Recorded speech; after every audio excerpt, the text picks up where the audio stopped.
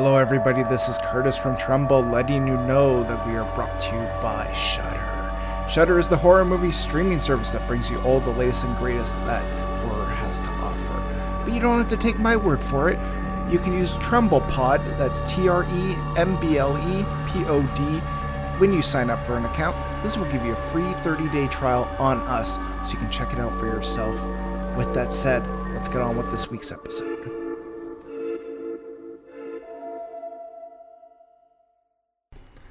Hello everybody and welcome back to Trumbull, the horror movie podcast. I'm your host Curtis. With me, as always, this is Stephen Taylor. How are you two doing? Good. Yeah? I'm on the fence right now, Kurt. I'm on the fence. I had some good and I had some bad. And I'm just kind of meh right now. It's kind of meh. That's a good way to describe basically this whole week for me, actually. It's just like, oh, I'm just done now. I'm ready for 2020 to just be over. Oh, yeah. For sure. I'm feeling the fatigue. And you know, we're all kind of in that same boat. But then when you're looking forward to okay, I'm looking forward to 2020 being over, then you're at that same time you have that anxiety of what's 2021 going to be? Oh, it's going to be so much worse. It's going to be like... Stop! Kurt, stop! Everyone's like, 2020 will be done, 2021 will be great. Nah, it's going to be so much worse. You can't say that because I legitimately thought 2020 was going to be great at the start of this year, so I can't have that energy. We're supposed to watch Black Widow, all this other stuff. No, nada. I was supposed to play Cyberpunk 2077 in April. Oh, right? God, don't get me started on that. Oh, God. Oh my God. And I don't even know, because as far as when we're recording this, it was just announced that all of Warner Brothers 2021 slate is going to be available on HBO Max at the same time as being theatrically released. But I think, I know that HBO Max is just an American thing that we get bleed off on Crave here in Canada. Mm-hmm. But I think we're going to get fucked on all these movies. Well, with Crave, I think they said they were going to put it on there after the theatrical run, but that's a little vague because we don't know when that would be, right? Who knows if that theatrical window will be regular or a little bit limited?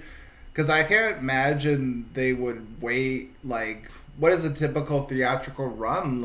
Almost 2 months, something like that? Yeah. There's no way I think they're going to wait 2 months before they make this available on Crave, but who knows. But sad thing is, I hate to say this, but I read that and I thought, well, I guess the Salem the High Seas websites are going to be pretty popular again. Cause, I don't think they're doing themselves any favors there. No. They could have gotten a good boost for Crave's subscription rate. Yeah. But no, it could have been a selling feature for them, but they're not even going to explore that. That sucks. No. And from what I've heard with HBO Max, they're only making the movies available for a month-long period, and then they're taking them off. So it's not like they're adding Wonder Woman 84 or the Conjuring sequel there, and it's just going to be on there. It's only going to be on there for a month, which, sure, that's enough time, but really, you think about it, it's kind of weird that, it's Warner Brothers is their own service, and yet you won't be able to access it after that. Yeah. So. Yeah, it's disappointing. I hit up the reps, I guess, but I guess that's really not going to matter. Yeah. Well, I know, Wonder Woman 84 is coming up, and, they want to do a screening, but all the theaters are closed, and it's are they going to do a link? Probably not. Life's tough when you're a film critic. You got to watch a bunch of bad stuff. Phantom of the Paradise. No, just kidding. You know what? I do like this movie. I know not every opinion will agree, but this is one of Brian De Palma's...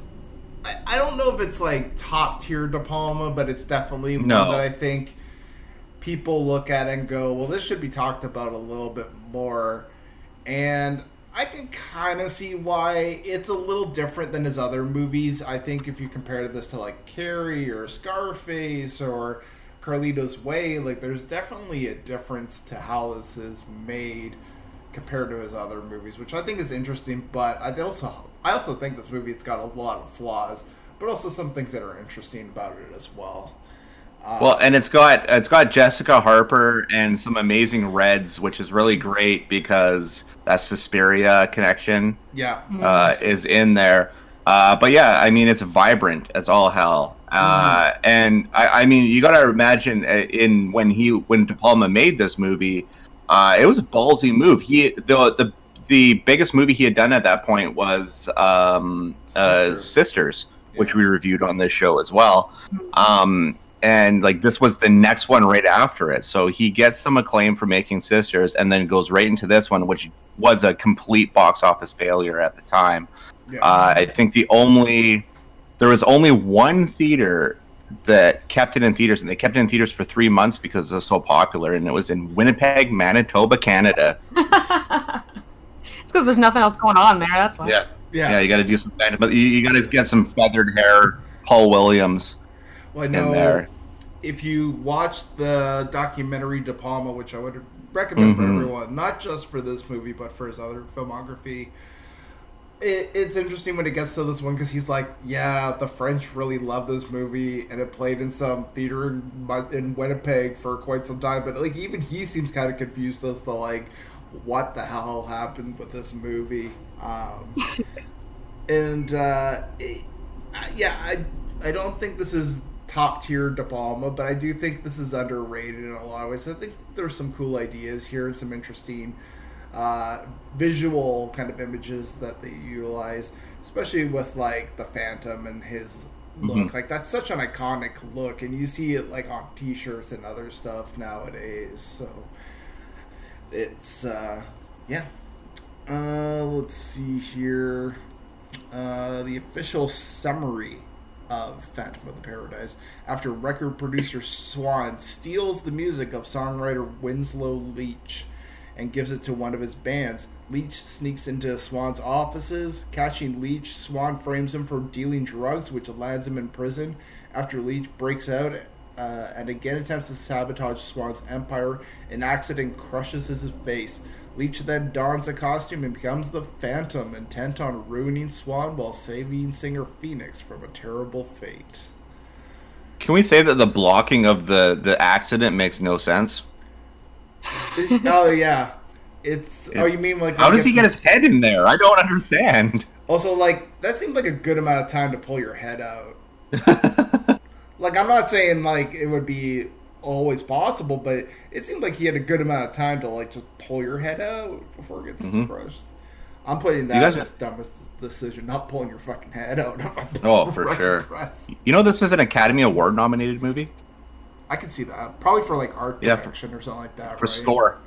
Oh, for the original score. I was gonna say the music in this movie actually isn't that bad. It was groovy. I liked it. Yeah. And there were some scenes that I was like walking along.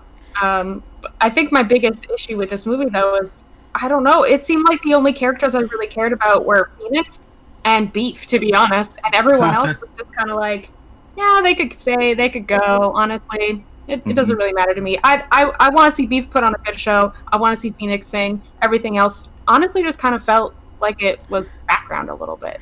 And I don't know if that hits with anyone else, but.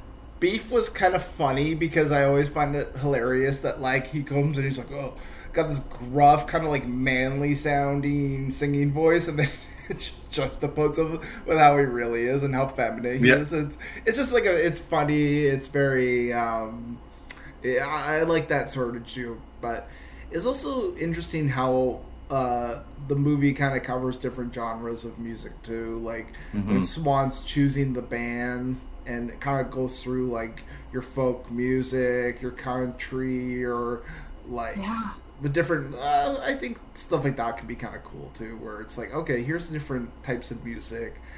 And also, Swan is just such a prick. Like when you see him on screen for the first time, you're like, yeah, this guy definitely would be Me Too'd nowadays. Like. 100%. He literally watches recordings of women having sex in a room, so that he pays them to do. So, well, maybe if they're paid, it's not that big a deal because he's, giving them something for it. But Yeah, I did like that scene where he's sitting at his desk and all the different musicians are playing music and with like the black background. That was shot really cool, and I really liked that. Yeah. I thought it was funny how at the start of this movie when they introduced Swan, I thought to myself, he looks really young to be like most dudes in that position are old and gross looking, and then you get to the end of the movie and that's like, no spoilers, but that's literally the reveal is that he's this old fucking dude who sold the soul to the devil, basically. Mm-hmm. So that was also one of my favorite parts of this movie, although that was maybe just my own internal thing. Yeah. This was the scene when, like, the Phantom tries to kill himself and Swan reveals, like, no, we're both under contract. I thought that was pretty funny, too. It's like, nah. It's such a swerve, too. It's such an interesting swerve, too. Be like, he pulls the knife out and he's like, oh, you can't die until I'm dead. Didn't you read the contract? Yeah. But, I mean, that round table at his big record desk, which is so symbolically cool, that's the best scene of the movie, I think. Yeah.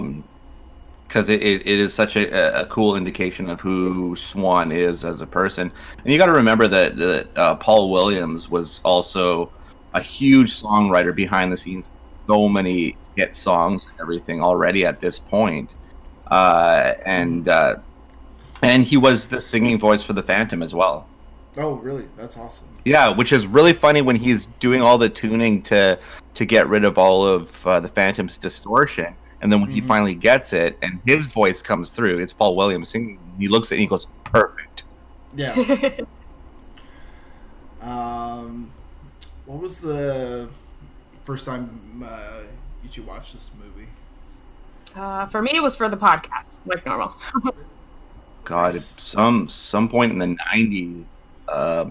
Like I said, it's been a long time since I watched it. And there's just like, I think it was an indicator of how young I was when I watched it, because there's so much I didn't notice filmmaking wise about how awkward this movie is in a lot of points. The block, like I already talked about, the blocking in the disfiguring scenes really messed up. But even Phoenix's full audition, she sings that song and then she kind of dances off the stage and then comes back really awkwardly. Mm-hmm. It was so weird. There was one too in the beginning where Phoenix and I've totally forgotten his character's name other than calling him the Phantom, but they meet Winslow, I think. Yeah. They meet initially and they have this weird hug scene. Mm-hmm. And I think I wrote down the line. Oh yeah, he says, "It means I think you're terrific." And then they have this weird awkward hug, and like there were little things like that throughout the movie that was like, oh, he's a kind of weird dude, isn't he? Yeah. Yeah. He's socially awkward. He's possibly incel-like.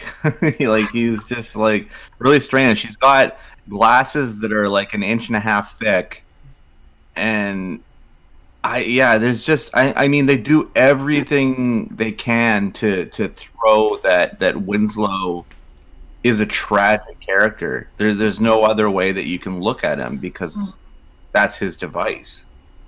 Yeah. And I mean, the fact that Phoenix is so on board with getting that big old hug is like, I think it just it's just like an indicator of the times of how subservient that women were in these movies. Yeah, I was gonna say it's not just even that hug scene. She gets on board really quickly with Swan's plans, like way quicker than I would assume, considering she was so pent up about I'm a singer and I don't want to be involved in all this.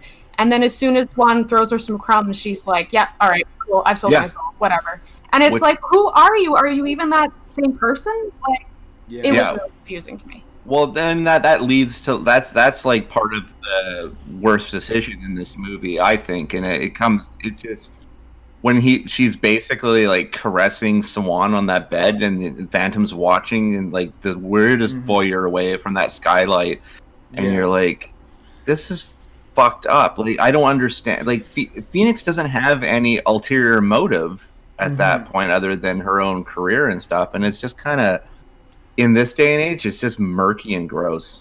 Yeah. And like they kind of show scenes of her doing drugs, and I feel like that was their way of saying, oh yeah, no, she's just drugged up now and so she can't see anything or blah blah blah.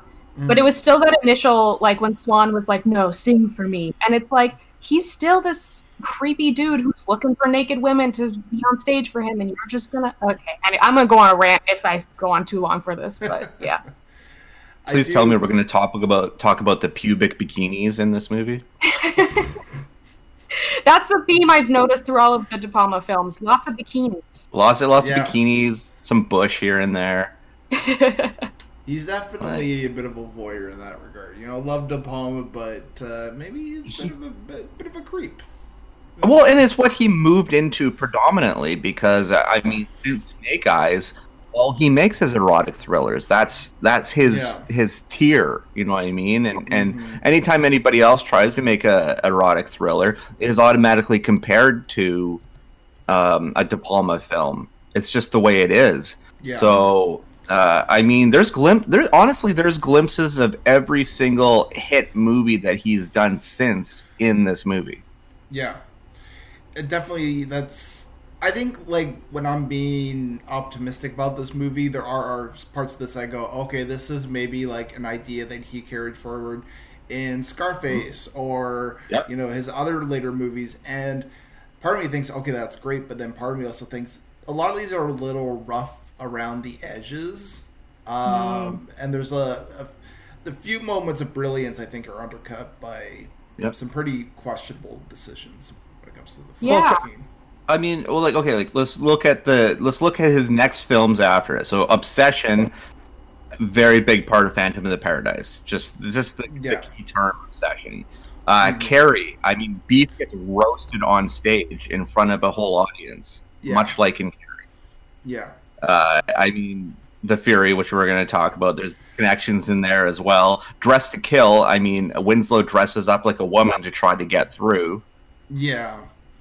Scarface, the colors are just like huge in this one. Float has to do with audio recordings, another big piece of this movie. There's so much involved in it. Yeah. Yeah, and that's the thing about this. I think it would be interesting to see if someone's ever like done a deep dive in terms of like what has been done in this that was carried over to his other movies. 'Cause I think there's a lot there. Be kind of curious to see if someone has done that yet. But it's interesting because the De Palma documentary seems to linger on Phantom of the Paradise quite a bit in the beginning of his career because I think for that exact reason, because more than Sisters and more than Hi Mom or anything that he did with De Niro beforehand, this indicates a lot of his career. Yeah. Nice. All right. Let's. My first time. I don't think I've discussed it. I watched this in university. I actually took like a film studies class, and the teacher did like a couple weeks on De Palma, and we had to like choose a De Palma film to talk about. I don't know why. I think it was like looking at the imagery of this movie. I was like, I want to write about Phantom of the Paradise, so I like did a whole essay on it and everything, and it was like, okay, I actually at the time remember like fondly enjoying it, but I think looking back on it, I think I can see how a 20-year-old would maybe think this movie is pretty cool, and then you get a little older, you're like, maybe not so much anymore, but yeah, I think it still has some redeemable values, but yeah, there's definitely a lot of issues with this film as well. I think the sound mix on a couple of the songs are just like, because there's so much going on the side, that it feels really dicey and trying to like appreciate it as like a rock opera in those parts, but the split screen scene where he blows up the car is so well done still to this day. Yeah, I was gonna say that split screen was fun. I liked that a lot. And this, like, thinking back, if this is like marketed as some sort of rock opera, especially having the opening scene be a song, there wasn't enough music in it for me, to be honest. Like, I feel like there should have been more. Maybe I'm just used to things being more musical, where characters sing their feelings and sing the plot maybe more often. But it almost felt like maybe there was something missing from it to be called like a rock opera horror right? Like it was, I don't know. But I think maybe Kurt's right. It's a little rough around the edges. There's some things there that could work, but the connecting pieces don't connect them well enough. Mm-hmm. Yeah. Well, there's still that deep. I mean, because this is still De Palma kind of still stretching his legs out and figuring out who he is as a filmmaker. So he's still very much caught up in homaging and definitely towards like his inspiration, Alfred Hitchcock. I mean, because that split screen thing comes from Hitchcock. There's a full on psycho shower sequence that's mirrored. There's a handful of different things in this that are very Hitchcockian. I mean, Swan. The fact that you just see the gloved hands first, very Hitchcock. Mm-hmm. Yeah. You can tell that this is the massive influence on it, but at the same time, it's also this bright, vibrant thing that Hitchcock wouldn't have made. You know what I mean? So it's like a dichotomy within itself. Mm-hmm. Yeah, it does sometimes feel like almost this movie tries to be a parody of it in some ways, and it also sometimes feels like it's not quite properly understanding that. Yeah. But yeah, like the psycho shower scene is actually pretty funny when I think about it. But then I also think, I'm like, I don't know, is that supposed to be funny? Was it supposed to be played seriously? Like, it feels like it should be a little more serious than it is. But he uses a plunger. Yeah, the guy's to Beef's face. It's pretty funny. But again, I don't know if it's supposed to be funny. I think maybe it's supposed to be serious. It feels very tonally mishmash, which is part of my issue with it. So. Well, the other thing about it that I find interesting is this is a takeoff on the Phantom of the Opera, obviously. Mm-hmm. But you have a Phantom, you have a quote unquote Christine in Phoenix, and then you have kind of like if we're talking about like the 2005 Schumacher one, you have like a Kieran Hinds, like a guy that runs it all because it's Swan. Yeah. You don't have a Raoul in this movie though, like a Patrick Wilson. Yeah. You don't have a normal like a normal love interest or kind of the hero to save the damsel in distress. You don't have that in this movie. Yeah. Because that essentially gets rolled into the same character as Winslow. Yeah. Though it's not earned whatsoever. No. Yeah, I think that's kind of... I think you could tell this is definitely like early De Palma too, because it doesn't have that polish that you get with some of his later movies.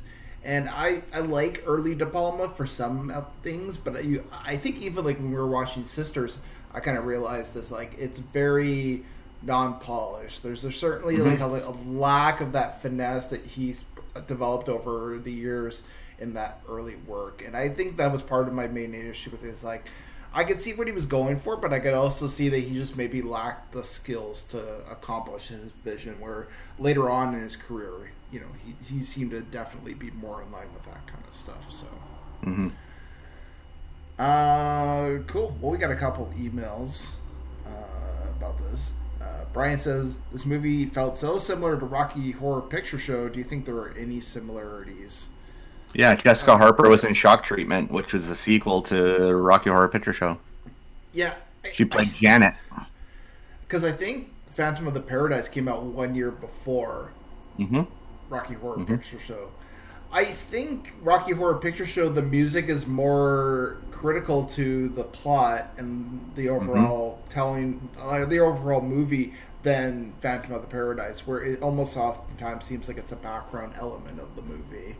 So I don't know. And Rocky Horror Picture Show is so freaking polished. Yeah. It is so brilliantly edited. It is so well blocked. And I mean, it's all the things that Phantom is missing. Yeah, and the characters just seem to have more character. Like, they seem to have more personality. Yeah. Whereas the personalities of the characters in this movie was very just dependent on their situation that they were in, as opposed to them having, I don't know, anything else about them. Well, and everything that is established about Winslow is thrown out the window as soon as he becomes Phantom. Yeah, exactly. He's a completely new character. And not to say that don't like this movie because I'm a little bit lower than I maybe initially was when I first saw this, but like I still generally enjoy this, but I don't think you can compare the two because they feel like different movies. I think if you're looking on a superficial level, yeah, there's some similarities, but I think once you kind of get past the sort of surface level stuff, it's pretty apparent that they're different movies. Well, and I mean, I have to hand it to De Palma because he has Rod Serling open up this movie. Yeah. As the narrator, and that's so atmospherically perfect. I loved that opening. I had such high hopes after that opening because anything that starts with a song and gets me grooving, I'm into it. Oh, it's a total setup. It's 100% a setup. Yeah. You get that juicy fruits starting, and then, which he kills the juicy fruits and resurrects them as a new band. Makes sense. That's what I felt like in it. That's what I felt like happened. Like he killed them and then resurrected them because which you clunkily find out that he has this deal with the devil. Yeah. Because they when they're reintroduced, they're like moving differently. They have like this kind of blankness to them. I don't know. I think it's canon. I'm gonna believe that as canon now. Yeah. Just roll with it. All right. Scott says, watching this, I thought I'd love to see a stage adaptation of the story. That'd be so tough. I mean, honestly, considering that it's kind of like Phantom of the Opera, it would probably do really well on stage. It's already got a bunch of stage acts in it, you know? Yeah. It's an emulation of that style, so if you take that emulation and just sort of put it into that style, I don't see why it wouldn't work, but... Yeah.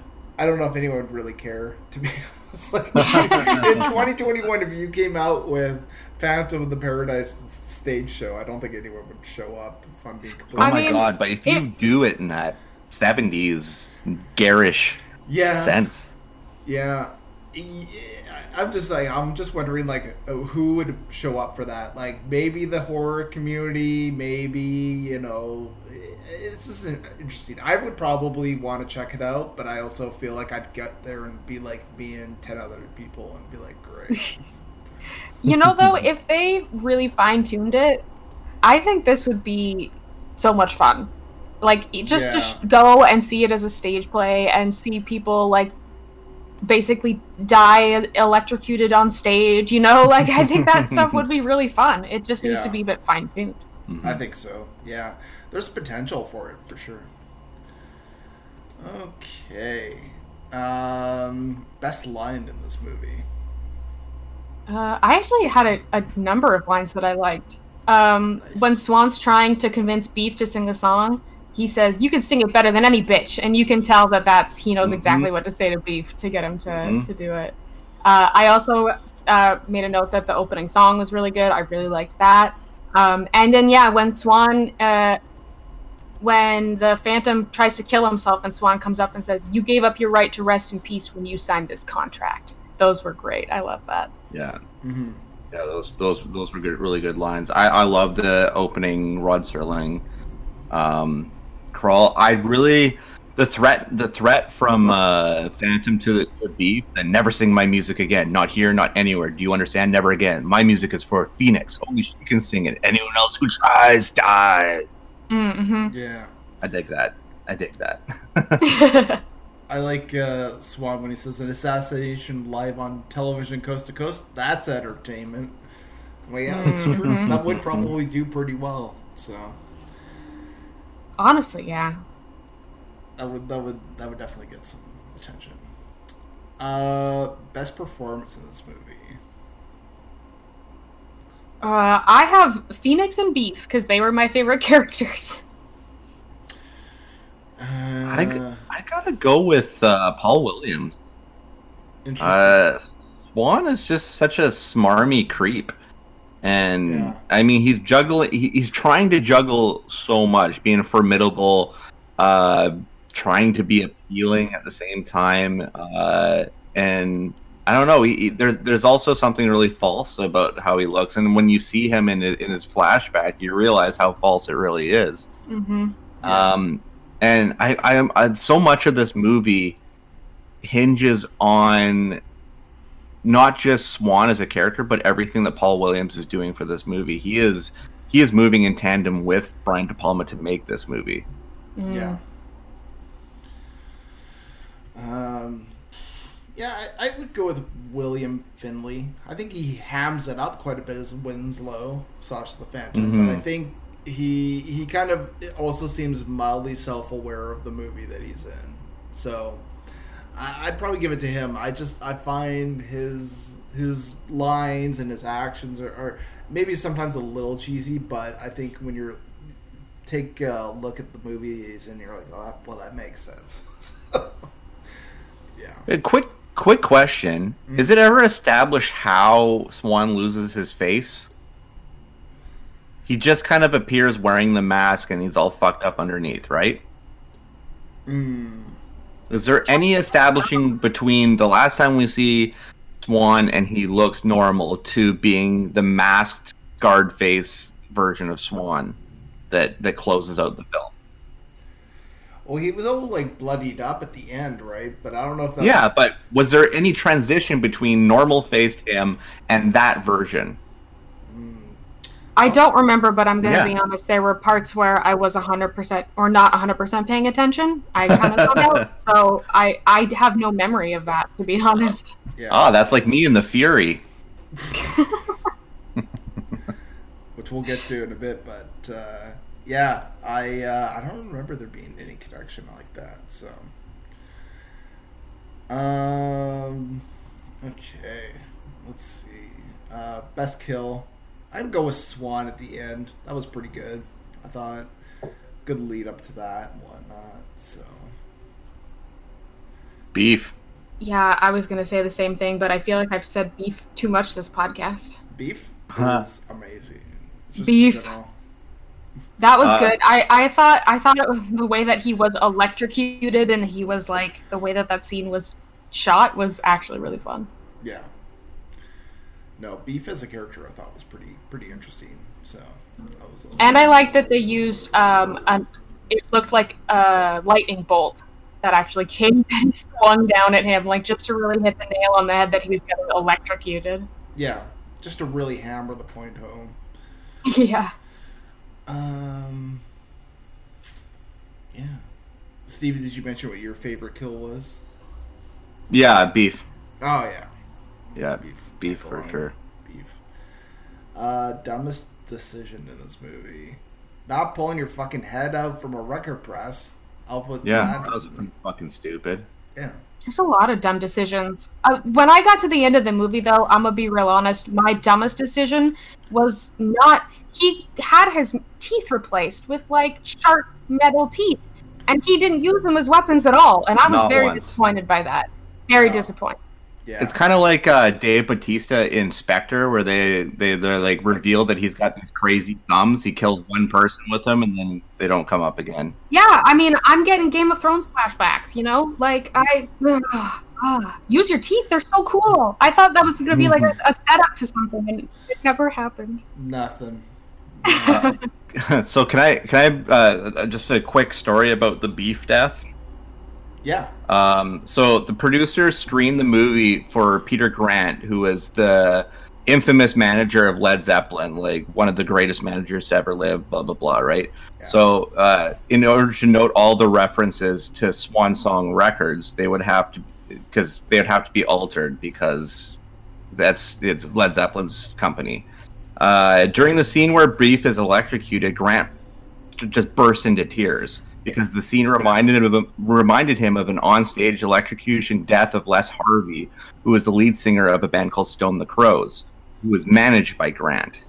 And then the producers had to tell him that it was, we know you're upset, but it's really unlikely that De Palma is going to remove this scene from the movie because it's a big piece of it. Wow. That would be tough to deal with. Yeah, right? Yeah. It's like, first you're like, oh man, this really reminds me of that thing that happened. And then they're like, oh yeah, no, they're not taking it out because it was based on that thing that it's reminding you of. Yeah, exactly. It's a trigger. Well, I mean, in today's day and age, we call it a trigger scene. Yeah. or I mean, I guess basically PTSD, but yep, 100%. Just wasn't acknowledged then. I mean, 74, 73 was probably when this was screened for him. As if that they're acknowledging any kind of mental trauma at this point. Yeah. I think it's time to rate this movie. What would you give this a score of? I'm gonna rock with a 7. Okay. It paled a bit. It's still entertaining in that cult campy sort of way. It's definitely not my favorite De Palma. Yeah. But it's still entertaining. My wife was like not into this movie. She was just like, when is this gonna be over? So fair. That's the yin yang of it. Yeah, I probably would have agreed with her a little bit, because there were times towards the end that I was like, okay, I already know what's gonna happen. Like, he's gonna come, kill the guy, everyone's gonna die except for the girl. Like, it's like, I don't know why. It was just, even after all of the fun parts of this movie, I was still kind of checked out at the end. And I'd probably give this movie like a 6. A 5 feels too low, so maybe like 5.5, but 6, I think 6 is good. Okay. I'd give it like an 8 out of 10. I think this movie definitely suffers a little bit, but I try to look at the positives of like, okay, there were some elements of early De Palma here, and I think if you watch Carrie or some of his other films, it'd be interesting to go back and watch this, because I think you start to notice his style a little more. And I think just as a director, he has so many great horror movies, and I kind of want to cover some more. Like Raising Cain, I know is one that I like to talk about at one point. So, and Dressed to Kill. The Dressed to Kill is not. It's more mystery thriller. Mm-hmm. But I think Dressed to Kill would be a really great movie. I think it would be a really good pairing with Raising Cain, honestly. I mean, can I say something kind of controversial? Was this scary? Was this horror? I mean, I understand. I don't want to be one of those people, but like, I don't know. I don't know if anything in this was really scary or horrific to me. IMDb doesn't classify it as a horror. They say comedy, drama, fantasy. They do not classify it as a horror film. And that was kind of confusing to me when I went to look this movie up too, because when I looked it up, I thought I was watching the wrong movie at first. Oh.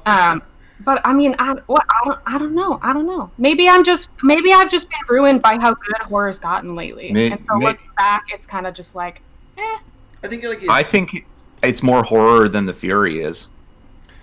Yeah. And The Fury is classified as horror.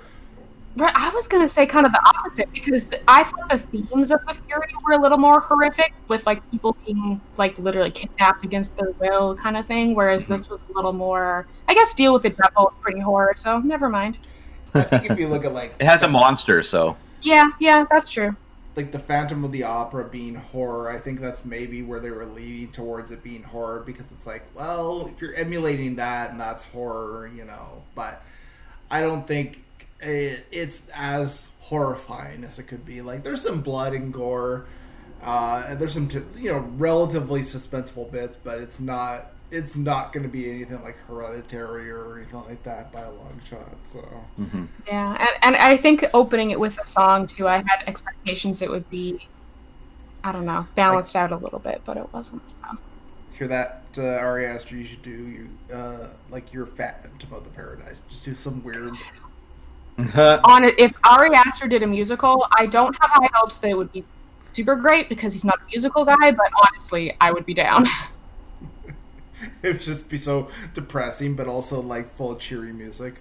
Yeah, I'd be into it. I might be the only one. Who knows? But I don't know if you saw. Speaking of Ari, I don't know if you saw this, but A24 is selling replicas of Charlie's head.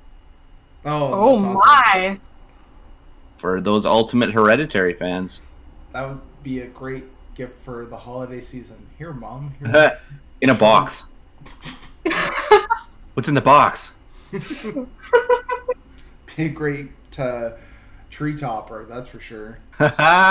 Yeah. Your Christmas tree, and just put Charlie's head right on top. Yeah, and then you can make way for what the fuck's his name again? You can make way for the demon that takes over. Takes over Peter at the end. Paimon. There we go. Yeah. Yeah. Cool. The Treehouse of Horror. Christmas has changed this year. Honestly, Christmas needs a little more horror. It's a little too lighthearted for my taste. True. All right. Steve, where can people find you on the internet? Yeah, I'm on Twitter and Instagram at The Steve Dead. My website is stevestebbing.ca. Every Thursday night, I put up basically everything that you can check out in that week, as well as a couple little goodies, my geek outs that I've been lucky to receive or stumble upon. And then I'm on The Shift on every Thursday night at 11 p.m. Pacific with Shane Hewitt, who is now the permanent host. Which is very cool. We get along quite well. He's not really a movie guy, but I am, so I offset that one. And I'm totally up to date now on my Letterboxd. It took a few weeks, but oh my god, I was just hammering. If you followed me on there, you're probably so annoyed to see your timeline just filled with all my reviews. But I just wanted to get caught up, and now I am caught up. And if you look at any of the horror films that I've reviewed, it would have links to the Tremble episode. So that's great. Just in case people want to watch it and then listen to our full thoughts. It's a great idea. Exactly. Cool. Taylor, where can people find you on the internet? Mostly on social media, Twitter, Instagram. My username is Cercianic, and I have a blog that I will post on if I'm doing anything else. URL is cercianic.home.blog. Nice. I'm over at 3angrynerds.com, where we're usually having a great old time. We just had some new blood join in on 3 Angry Nerds. His name's Spark, so check that out. We did a movie commentary for Gremlins. That was pretty fun. Nice. Yeah, Ethan had never seen the movie, so he was like, what the fuck's happening? No doubt. Got to the scene where the old woman, Mrs. Dingle, sits on her little stair seat, and I'm like, this is the greatest scene of this movie, 100%. Joe Dante is so underrated. Yeah, maybe we should do some Joe Dante stuff. Hell yes, The Burbs, man, The Burbs. So good. Oh, good. Right. Well, until next time, where we talk about The Fury. Bye for now.